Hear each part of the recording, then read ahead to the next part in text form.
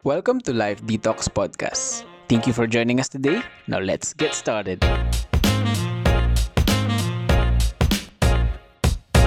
Welcome to Life Detox Podcast episode 34. Yes, you heard it right. For the second time this month, your host is another lady. At sa mga frequent listeners natin, malamang familiar na kayo kung sino-sino ang men and women behind Life Detox Podcast. And to those who can recognize my voice, yes, it is me. It is Cathy, a wife, a soon-to-be mother, an OFW, and your beautiful host for today. And with me are Chai, also known as Gladys. Say hi, Chai. Hi, annyeong. We have Jen, ang host natin last week. And of course, ang kuya ng bayan, si KR, Kuya Randy. Hello guys! Yan. I know kilala nyo na sila. At sa mga hindi pa nakakilala sa kanila, this is your time to start listening and start tuning in sa ating Life Detox Podcast. Na we are available on Spotify and YouTube. I-search lang sa inyong mga search bar ang Life Detox Podcast and follow and subscribe. Alright! What are we waiting for? Let's jump right into our topic for tonight. It's been 2 years since the pandemic started, and since then, we have had to deal with a lot of changes to how we live our lives. We've been in and out of lockdowns, easing and tightening safety measures, canceled events, work from home, online-based learning, and more. And we've been left with no choice but to cope and deal with all the changes. So, let's hear what our Life Detox podcasters have to say. But before that, mag-start tayo sa isang fun activity called Flash Talk. Okay? Chai, Jen, at Kuya Randy, are you ready? Yes! Ready! May babanggitin na akong dalawang choices. Pipili kayo kung ano yung preference nyo at pwede rin kayo magbigay ng short explanation kung bakit yun ang napili nyo. Okay, let's start. Okay, sagot lang kayo randomly. Kung feel nyo magsagot, go na. Rent or buy a house? Buy a house. Buy a house. Why not rent? Why you rent? Why you rent when you can buy? Loan money or earn it? Earn money. Okay. Love life first or career first? Career first. Wow. Or si Chai Nag-isip muna ako. Love life. Oh, love life. Career. This time, love life. Oh, career. Have kids right away or wait? Wait. Right away. Wait. Yun, iba-iba talaga ang season natin. Job you love or job that pays you well? Job and love. Job that pays me well. So you will love that job. Because I love that job, yes. Tama. Expensive stuff or affordable stuff? Affordable. Depende sa kung ano yun. Like Bibilin ko. anong item kaya? Pag shoes, halimbawa, expensive na. Kesa yung cheap. Yun na. Ano Hindi yung pa sinabing cheap eh. Sabi affordable. Affordable. Hindi sinabing expensive. Hindi sinabing cheap. So, Yung affordable kasi minsan madaling masira. Oo, pero tama, agree. paano pag sale? Halimbawa, from 500, naging 400. doon tayo Afford sa mo yung sale. 400. Doon tayo sa sale. Depende yan. Sa sale. Nakadepende. Depende. Okay. Countryside or city? Countryside. Wow. Provincial Countryside. girl. Countryside. Probinsya boy. Oo. Mahal mo o mahal ka? Wait, Mahal ako. familiar yung tanong mo. Natanong Yung na ano? beses. Mahal ko. Yun, no? Si Chai. Ano kayo sagot ni Chai? Mahal ako. Bakit? May papalap. May follow question pag sa akin. May sagot ako dyan eh. Sige, ikaw muna kuya. Kasi pag minahal ko siya, imposibleng din niya ako mamahal. Ayun, no? Confident. Confidence is the key. Oo. Ayun. Tama nga naman, di ba? So those are some just big decisions that we have to make at a certain point in our lives, di ba? Pagka tumanda ka na, pwede ka mag-decide saan mo gusto tumira, whether in countryside or in the city. So these are big decisions at kailangan lahat yan ng pagpaplano. Okay, so let's go sa ating mga important questions. Important. First question for all of you. Sagot lang kayo if you feel like it. Sure. First question. What are the things you consider when making a plan for the future? Kaya dahil dyan, I volunteer Kuya Randy. Kala ko pala Ako ba? naman, ikaw. Di nga, seryoso. Ako na Dahil lang. ano ko by nature planner. Kaya siguro ako naging architecture student. So, kino-consider ko yung yung meron ako ngayon. Halimbawa, magpaplano ako to build my own house. So, i-consider ko ano yung meron ako ngayon. So, kailangan ko ano yung amount na to, mapapalago ko siya or yun, makakapag-gather ako ng enough resources para magawa ko kung ano yung mga plans ko in the future. So, in all aspect, siguro, like halimbawa, for planning for a family, syempre, you need to consider kung paano mo sila papalakihin, kung paano yung mga rules and standards na ipapatupad mo sa isang household, something ganun. So, ayun, yun for me. Planner. How about the ladies? Kruk. Ako, pag nagpaplano ako, kung si Kuya Randy, kino-consider niya is kung ano yung meron siya, right, at that moment. Ako naman, kino-consider ko kung ano yung values that na meron ako or kung ano yung mga prinsipyo or mga bagay na binavalue ko. And for me, the things that I value the most is first God, my family, my future family, ministry, and career. So, last yung career ko. And so, for example, as you all know na nasa season din tayo where yung halos lahat ng tao, nakakilala natin, they move, diba, away from Singapore or nagpupunta sila sa ibang country or they settle down to Philippines for good. Sa akin naman, I am considering that as well. So long as first, it is God-directed. Kumbaga may confirmation na binigay si Lord na you have to go on this country. Pangalawa, is it family-oriented? Will it be good for my family? Yung immediate family ko ngayon or my future family? So, okay ba siya sa magiging pamilya ko? Kasi, alam mo yun, you're not getting any younger. And you need to plan also dun sa magiging pamilya ko sa future. And yun nga, ministry-wise, and career, yun, pinaka-last actually yung pag nagpaplano ako is na nako-consider ko is career kasi I believe that God will always provide. Yung mga bagay na kino-consider ko is yun, yung God, family, ministry, and career. May Lord na eh. Finish na. Amen na lang po ako. Payag ka bang finish na? Go, Jen! Ayun, amen sa sinabi ni na kuya at ate. So, siguro ako, yung what I consider making my future plans. Diba kasi pag gusto mo yung ginagawa mo, parang you're not just working. Parang passion mo siya eh. So parang I'm considering it na kailangan pag nagkaroon ako ng future plans, I love that plan. I love kung ano yung process niya. And ayun, parang sabi ni Kuya Randy rin kanina, pag gagawa ka na ng bahay mo, of course, gawin mo na kung ano talaga yung pinakagusto mo doon. Hindi yung renovate ka na ng renovate. It will cost you more. Ayun. So, do the things that you love. Wow! Meron tayong varied answers. Merong i-consider mo yung kung anong meron ka ngayon. For example, savings. Meron naman consider mo what makes you happy, di ba, sa long term. At meron naman tayong sagot na God first, kung ano yung direction ni Lord, yun ang masusunod.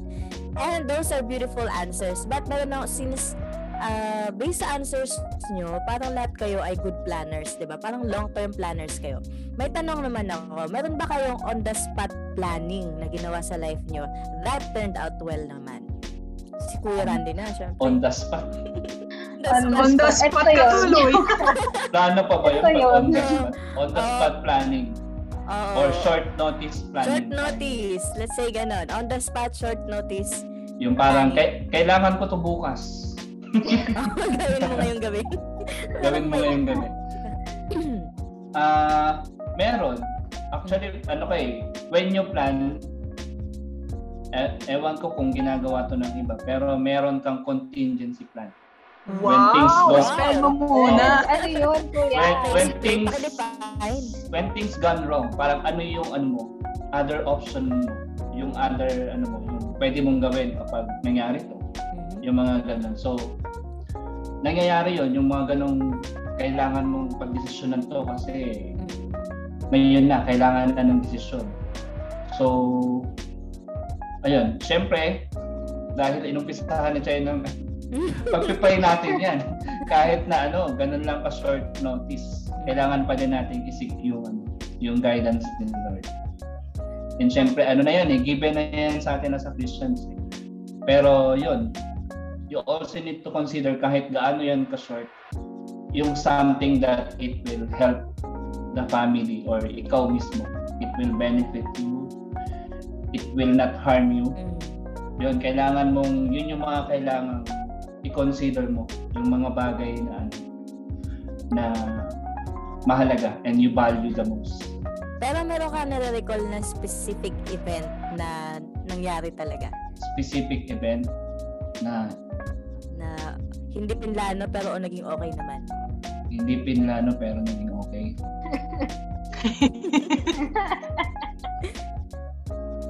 Meron ba? Yung sagot daw pagbili ng sapatos daw. Ganun ka babaw?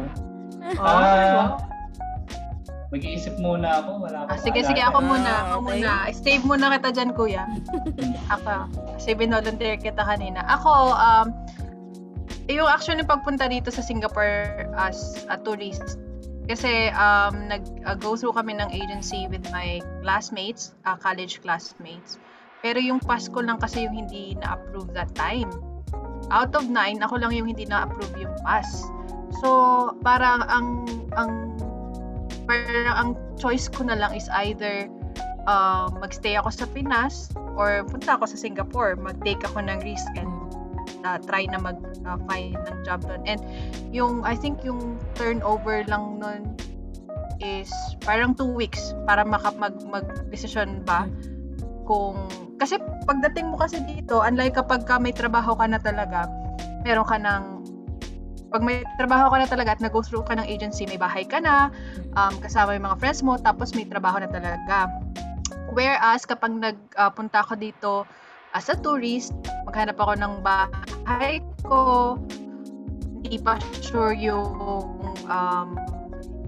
rin sure yung hanap ng work or gaano katagal masustain yung yung finances ko that time. But, ayun nga, within that 2 weeks, nagpunta ako ng Singapore, nag-try ako maghanap ng work, and thank God, I'm still here after 12 years. And through that, diba, I got to know God more through this country. And nakakatuwa lang na hindi man siya according to what I want, but it turned out that it is how God and what God wants for me at that time. So, yun. Wow, Amen. Nice example. Galing. Okay, gusto mo na ba, Kuya Randy? Sige, may naalala na ako. Okay. Same din kasi halos kami nito eh. Yung pagpunta ko pala dito sa SG, unplanned siya. Kasi sa mga hindi nakakaalam, nag-work ako sa Saudi Arabia. So, meron akong visa pabalik doon. Pero since I was supposed to get married pero hindi na tuloy. So yung pagbalik ko doon, hindi din siya natuloy yung pagbalik ko sa Saudi. Kasi yung isang friend ko na nandito na sa Singapore, sabi niya, baka gusto mong pumasyal dito para maging okay ka kasi that time medyo broken hearted. Tapos sabi ko, sige, lang talaga, tourist. Gusto ko lang maging masaya. I didn't know na magtatagal pala ako ngayon 10 years na ako dito, di ba? So, ayun, yun yung masasabi ko na short notice, unplanned, and yun nga, yet andito ka pa rin And I believe na is not just my decision, but I think God is leading me here sa Singapore. So, yun. Amen. Parang gusto ko nang magkung. Kaya nga, parang mag-i-amen na lang ata ako. Oo, amen na lang, ganon. Diba? Go, Jen. Ayun. So, siguro ako maiba naman. Though, pare-pares kami nasa Singapore, pero maiba naman. Siguro yung nangyari sa amin, hindi lang sa akin, but to my housemates as well. Diba, parang on the spot, hindi namin siya pinagplanuhan ng sobrang mahaba. But, ayun nga, lumipat kami ng bahay because biglaan kaming pinaalis sa previous na bahay namin before. And we only have 1 month to decide kung saan kami pupunta. We only have very short time kung saan kami maghahanap, ano yung mga gusto namin, ano yung affordable. Yes, affordable. As in, sobrang short ng time na binigay sa amin. And sobrang nahirapan kami doon. Parang we have stretched everything na. Parang from 2,800 na budget hanggang sa na-stretch. And ngayon, nasa Aljulit na kami. Wherein, maganda yung bahay. As in, sobrang comfortable kami. And we know na God has put us here, kagaya ng sinabi ni Ate Shai and Kuya Randy na there's a reason bakit tayo nasa Singapore. And also us, though pinaalis kami sa Clementi, dun sa dati naming bahay, but there's a reason why we are here now, sa bagong bahay namin ngayon. And I guess happy naman kami sa bahay namin. O yun, happy kami sa bahay namin. Condo yan, di ba? Condo. Opo.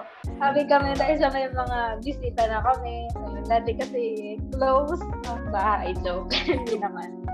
Ayun. Ayan. I'm sure maraming nakaka-relate. Siguro sa mga listeners natin, meron din kayong mga stories na mga on-the-spot, unplanned na events sa buhay natin. But it turned out well din.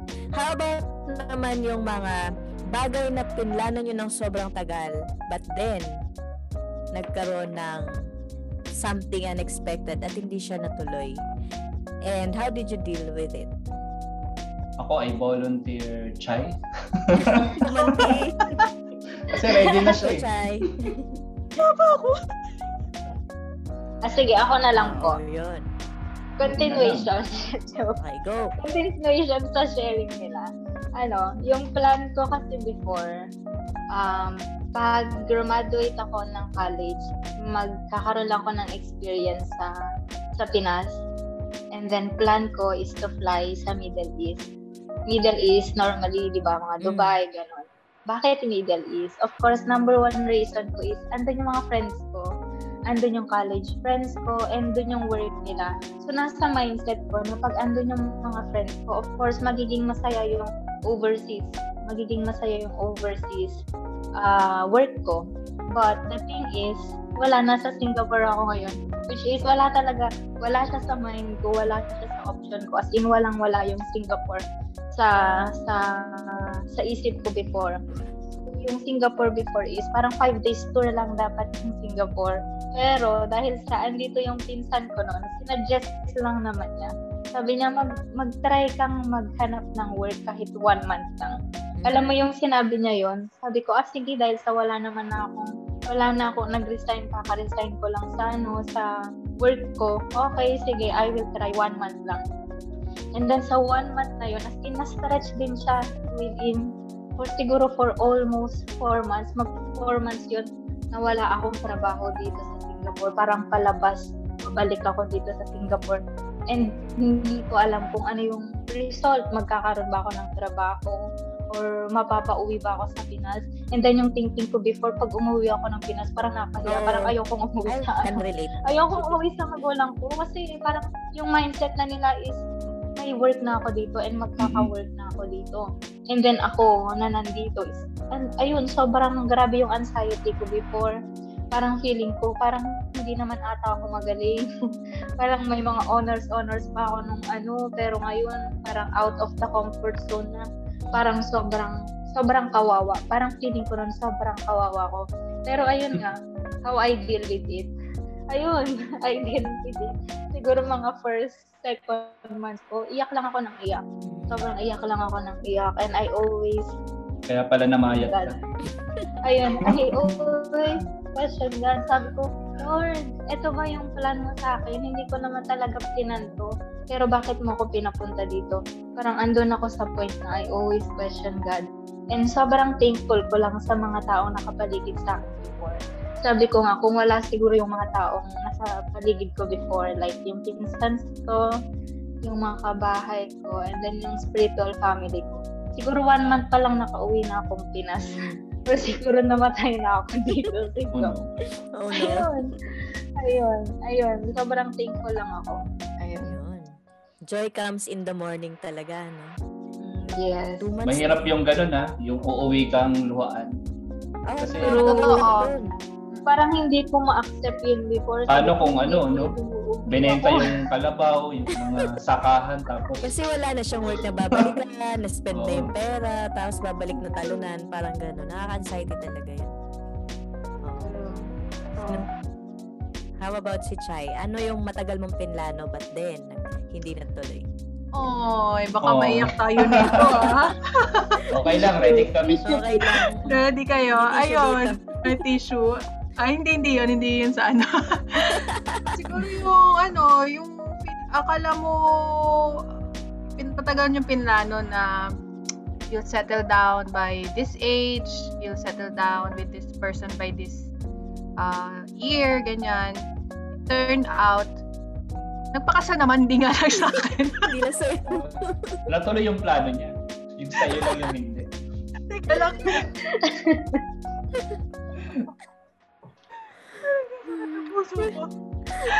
Oo, ayun. Yung parang pinlano nyo for years. Hindi, 1.5 year na, yun nga, na mag-settle down. Pinakalala mo pa sa parents mo, ganyan. Tapos, at the end, yun, hindi pala ako kasama sa plano. Pero, di ba, that time, paano ko siya in-overcome? I think, proseso siya. Hindi siya overnight na bukas okay ka na. Hindi overnight bukas naka-move on na ako or bukas natanggap ko na kung ano yung sitwasyon ko nung time na yun. Maganda na i-acknowledge mo na you need process, that you need to process your emotions, that it's okay not to be okay. So that will be our topic for our next episode. Yes. It's okay. Yes, keep tuning in. Na it's totally okay not to be okay. It doesn't make you less of a human. Na ipakita mo yung emosyon mo, lalo na sa mga taong you can trust. And I'm just thankful kasi nung time na I was devastated and disappointed sa life ko or sa mga hindi magandang nangyari na plano sa buhay ko, there are people in my life na alam mo yun, who choose to be there right at that moment na need ko sila. Alam mo yun, without them expecting me na mag-give back sa kanila in future or what, ganyan. So, yeah, just being present nung time na yun. And that helped me a lot during that process. And second is, nagbasa ako talaga ng book. Nagbasa ako ng book on how to move on, how to parang, basta mga puro how to yung mga, mga book na binasa ko. And it helped me a lot na, to gain wisdom from authors ng mga book na yun. So, again, how did I overcome? One is be with the people you can trust and you can be vulnerable. And then second is read books and journal. Kasi nahihelp niya akong i-process yung emosyon ko at saka yung sitwasyon ko that time. Yes. Sobrang important na i-acknowledge mo yung hurt, diba? Hindi mo kailangang i-mask yung sarili mo na you're okay, strong ako, ganon. And community helps. Community helps a lot para ma-overcome natin yung pinagdaanan natin. How about Kuya? Thank you sa community. Na ako, ang lalim nung shinare ni Chay. Sa akin mababaw lang eh. Lang Pagbili to? ba ng sapatos yun? Hindi naman. Di ba usually when we plan to book ticket pa uwi ng Pinas, di ba? Yan, mga 1 year yan na pinagpaplanuhan nyo ano yung gagawin nyo kami noon, nung we're planning the wedding, meron kaming binook na hotel. Tapos, on that day, alam mo yun, sobrang excited ka na, honeymoon stage na eh. Tapos, hindi pala siya nakabook. Parang ang tagal mong pinlano, pinature out mo na yung mga gagawin mong design ng room, ganyan. Na-imagine mo na siya. Tapos pagdating, yung papunta na kayo doon, parang hindi pala na-confirm yung booking. So, nauwi kami sa Hotel Go ba yun? Hotel Go. Oo, doon kami nag-spend ng night. Tapos kinabukasan flight namin to Phuket, Thailand. So, ayun, how we deal with it, lang, chill lang kami. I mean, nangyayari talaga yun, may mga ganun talaga. Pero sa halip na magsisihan kami na, kasi hindi mo para... Unang away mag-asawa, Oo. Kumbaga, siguro dahil din kami, pagod kami that time, wala kaming energy para mang-away. Pero, yun, hindi kami nagsisihan about doon. Nilook forward namin yung mga adventures na gagawin namin together. So parang na-ease yung mga disappointment that time. Chill lang. Chill lang. Chill lang. May mga situation na kaya mong maging chill. May mga situation naman na kailangan mo talagang i-process, di ba? Correct. At sa mga experiences nyo na to, dito sa experiences nyo na plans na hindi natuloy, palagay nyo, ano ang mga pros and cons doon sa mga plans na hindi nag-go as expected? You can cite one positive or negative aspect of it. Una, yung sa amin, halimbawa, hindi natuloy yun. So, hindi kami napag-gastos. Nakapag-save kami ng advantage yun. Advantage yun. Diba? So, pwede pa namin siyang gamitin for other activity. So, yun yung advantage. Disadvantage, yun. Yung expectation mo, hindi siya na-meet. Kasi you are expecting na ganito yung mangyayari that time or ganito yung moment nyo, meron kayong intimate moment and then hindi siya nangyari. Parang, okay, move on. Move on agad. Yes, move on. Ayun siguro ako na lang. Ayun, siguro yung isang disadvantage sa experience ko is, ayun nga, parang na-question ko yung sarili ko na, am I good enough? Parang tama ba tong ginawa ko? Na bakit atito ako? Parang napakasimple ng buhay sa Pinas. Tapos napunta ako dito, yung ganun. Tapos ayun nga, yung nangyari kasi is, hindi rin in line yung work ko before, kung anong graduate ko before, sa kung nasan ako ngayon. So parang as in walang-wala talaga siya sa plan. Parang out of plan yung mga nangyari dito sa Singapore. Yun, parang na-question ko yung sarili ko nung andito ako. And lalo nung nagkaroon ako ng work, medyo na-question ko na naman yung sarili ko. Ayun, yun yung disadvantage niya. And yung advantage siguro is, I learned how to adapt the environment. Wow. And siguro, dinala ko dito for me to unwrap yung mga hidden skills, yung mga hidden gifts na binigay niya sa akin.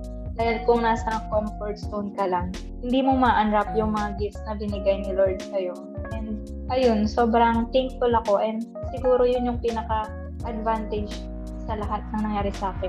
Is yung I unwrap some of the hidden gifts of God nung nasa labas na ako ng comfort zone ko. You'll never know your strength, diba? Unless tested. Wow. Nung tinatanong mo yung sarili mo dyan, sumagot naman siya. Sumagot si Lord. Sumasagot na, diba? Oo. Oo nga. Ako. Kailangan ko ng Okay. Generally speaking.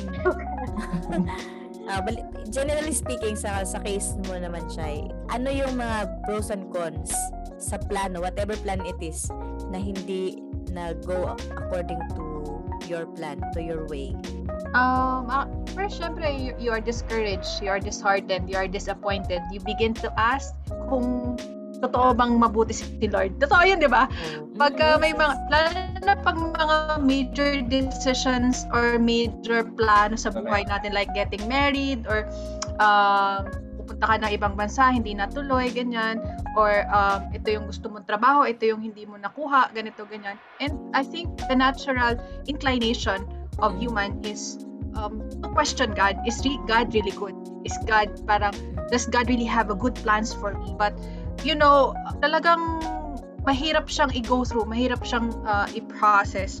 But I think the advantage naman or pros ng parang having plans na hindi natupad or hindi nangyari is allowing God naman na yung plano niya yung mag-prevail. I think kung sa lahat naman sa atin, lahat ng mga plano natin na hindi nangyari or hindi natupad, parang mas maganda talaga yung plano ng Lord. Mas nakita na, mas na-unveil na mas okay pala yung plano ng Lord kaysa sa plano ko.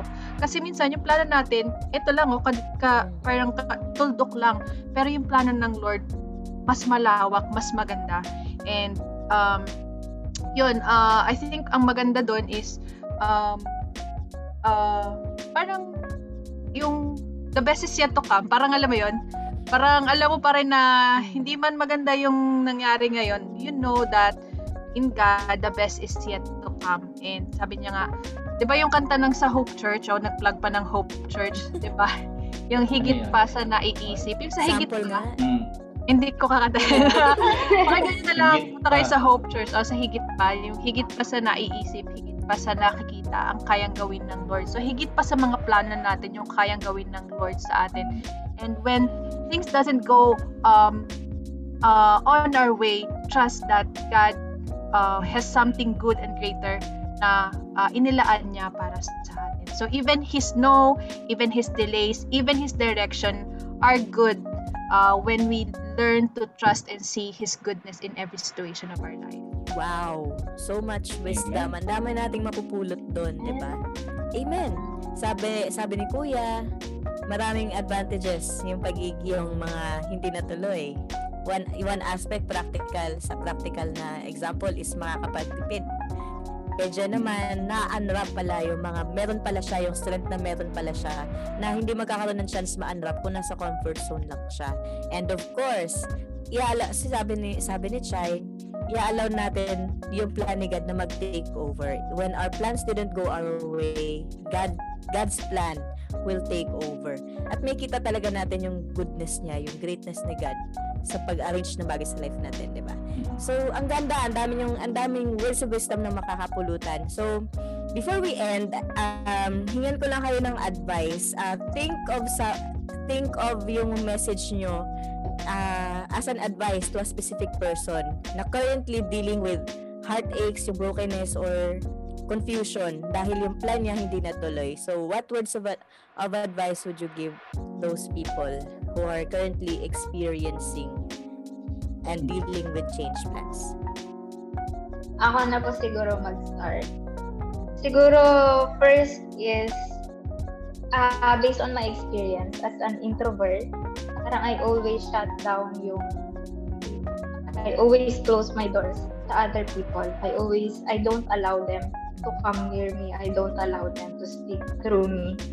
Pero yung nangyari kasi dito sa Singapore before, yung nangyari sa unexpected plan ko is parang ang daming tao na nag-support sa akin, ang daming tao na nag-encourage sa akin. Why? Number one siguro because is I allow people to come near me. And when I say allow people is you should also select kung sino yung mga taong papasok sa buhay mo. And sobrang thankful lang ako that God has given me spiritual people na they really prayed for me, they really encourages me, they really give support, hindi lang mental support, hindi lang physical support, even financial support, and most especially yung spiritual support na sobrang kailangan ko before. Ayun, number one yun is you should select kung sino yung mga taong sasamahan mo, sino yung mga taong papalapitin mo sa buhay mo. And another thing is siguro yung advice ko is, and yung na-learn ko na din throughout this journey is, many are the plans ng mga tao. As in, sobrang dami nating plans. But God's plan will always prevail. And kagaya nga ng sabi ko kanina, di ba? Parang I didn't plan to come here in Singapore, but God has already planned it. God has already wrote it. Nasabi niya, Jen, hindi ka sa Dubai, hindi ka sa Middle East, hindi ka sa gantong bansa, but you will go to Singapore because I planned it for you. And siguro yung isa sa mga reasons ni Lord is for me to get closer kay Lord, for me to get to know God more and deeper, and for me to grow in spirit, grow in my family, grow in my skills, grow in my passion. Ayun. And ayun, don't miss yung blessing na kung nasan ka ngayon, because God put you there because there's a purpose. And blessing yan eh. Parang don't take yung negative thing na hindi ko plinan to, so parang malas to. But it's still a blessing from God. Ayun. Yes. Amen. Amen. Next na ako. Go, Kuya. Gusto ko sanang start doon sa sinabi ni Jen. Yung Proverbs 19:21, yung many are the plans in man's heart, but it's God's purpose that will prevail. Tayo kasi, we see plans, but God see purpose. Siya yung nagbibigay ng purpose doon sa mga plano natin.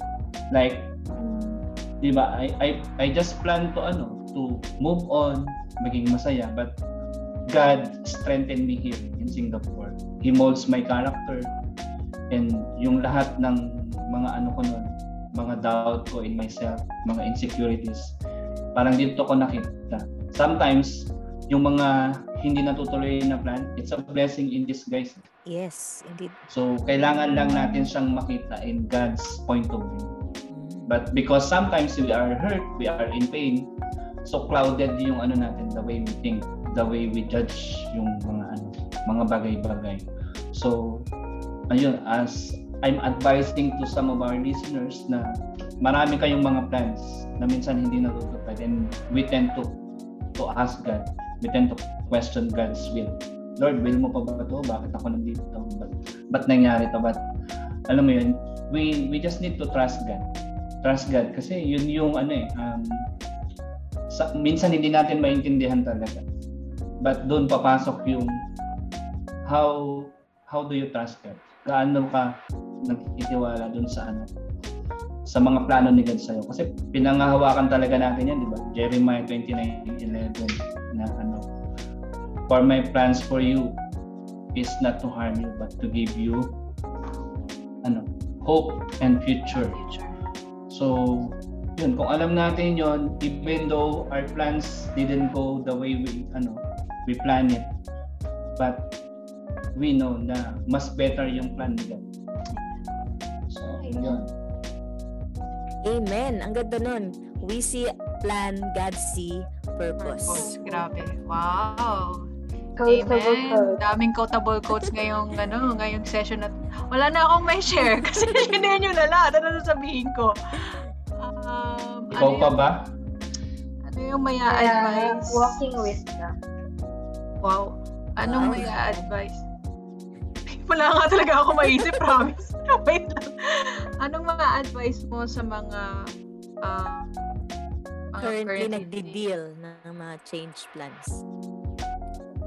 Na it's okay. It's okay to process. It's okay to parang na it's okay to validate your feelings. It's okay to validate yung it's okay to validate your emotions right at this moment. Pero wag nating tambayan. Alam mo 'yun. Kasi madalas ang ginagawa natin pag hindi natupad kung ano yung mga plano natin, ina-isolate natin yung sarili natin. And parang dahil hindi baka alam mo yun, parang gusto natin na tanggalin yung sarili natin sa sitwasyon na to, tas lalo na nating idadapa yung sarili natin na okay, hindi na natin Oo, hindi na natin parang i-lift up yung sarili natin or hindi na tayo mag-stand up kasi nga parang wala na sigurong purpose tong buhay mo or siguro hindi na ano naman kasi sometimes our identity is tied to our plans. If our plans didn't go well, sometimes it affects our identity also. And siguro it's good to remind yourself that your identity is never tied with your plans. Whether your plans are successful or not, it's okay because your identity comes from who God calls you to be and who God calls you. Yun lang. And yun, it's okay not to be okay. So next week pag-usapan natin. Yes. Oo, it's okay not to be okay. Ikaw ba So host next dyan? week. Akong host Yes. dyan. Yes. So, Kaya pala Next week. nakadalawang plugging eh. so next week kailangan makinig kayo kasi ayun, I think some of you can relate to that kasi nasa generation tayo na yes, we can post on social media whatever that we want pero somehow tama yung sinabi last week ni Kat na we can parang may facade sa sarili natin na you choose na kung ano lang yung maganda sa'yo, yun lang yung papakita mo and yun nga, I think magkaka-align yung mga topics natin from sa social media being true to yourself and not seeking validation sa social media to yung ngayon na about planning, about changing plans and about yun nga, how to be, parang why is it okay not to be okay. So, yun. So, next week, yun lang. Wala na akong masabi. Abangan next week. I-add ko lang yung may gusto lang akong i-add. Sinabi ng mentor ko before, sabi niya, not because you're facing a lot of challenges and rough road, hindi na ibig sabihin na hindi na yan God's plan. Sometimes, sabi nga, yung God's plan, hindi naman siya yung sobrang smooth. Pag nakita mo na smooth, God's plan na. No. Sometimes it requires you to go through certain challenges, rough road, ganyan. To test your faith. Kung makita kung gaano mo siya kagusto yung isang bagay na yun. And then you will reap yung fruit ng perseverance mo, ng endurance mo. Kapag nakuha mo na yung promise na yun. Yes. Yung akala mo setback, pala yun? Way pala to strengthen you. Wow, amen, amen. May nagsabi dito, sabi niya, plans that doesn't go your way is better than not having plans at all. Tama. Tama naman, di ba?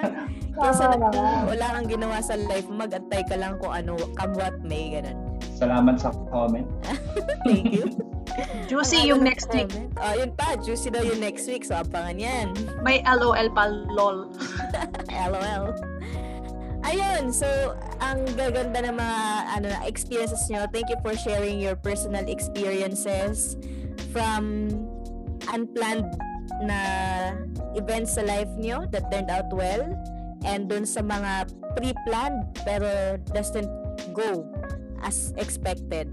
Ang dami nating na-learn dyan. For sure, kayo ang dami yung na-learn. And of course, marami ring na-learn yung mga listeners natin.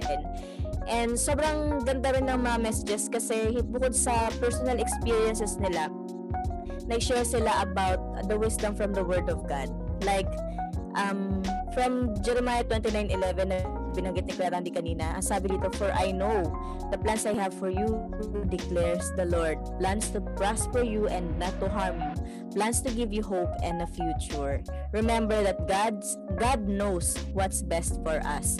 Plans that didn't go our way, maybe a blessing in disguise and not a setback, kagaya na sabi ni Kuya kanina. Maybe it's part of God's plan or higher purpose, 'di ba? Sabi ni Choy kanina, process, vent out. It's okay to vent out. Vent out and move on. Don't stay there. Get up and move on. And let us teach ourselves to let go and turn to God, for His thoughts are not our thoughts and His ways are higher than our ways. God will bring good out of what looks like a messed up situation. Wow. And this has been your host, Kathy, inviting you to tune in next week sa ating juicy episode entitled It's Okay Not to Be Okay.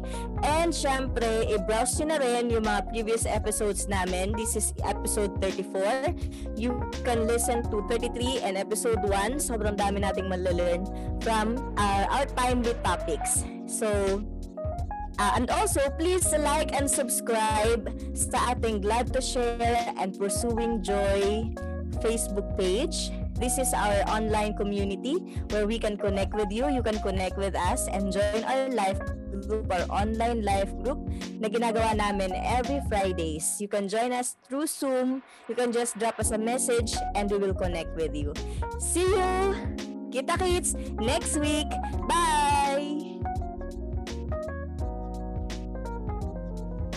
You have just listened to Life Detox Podcast.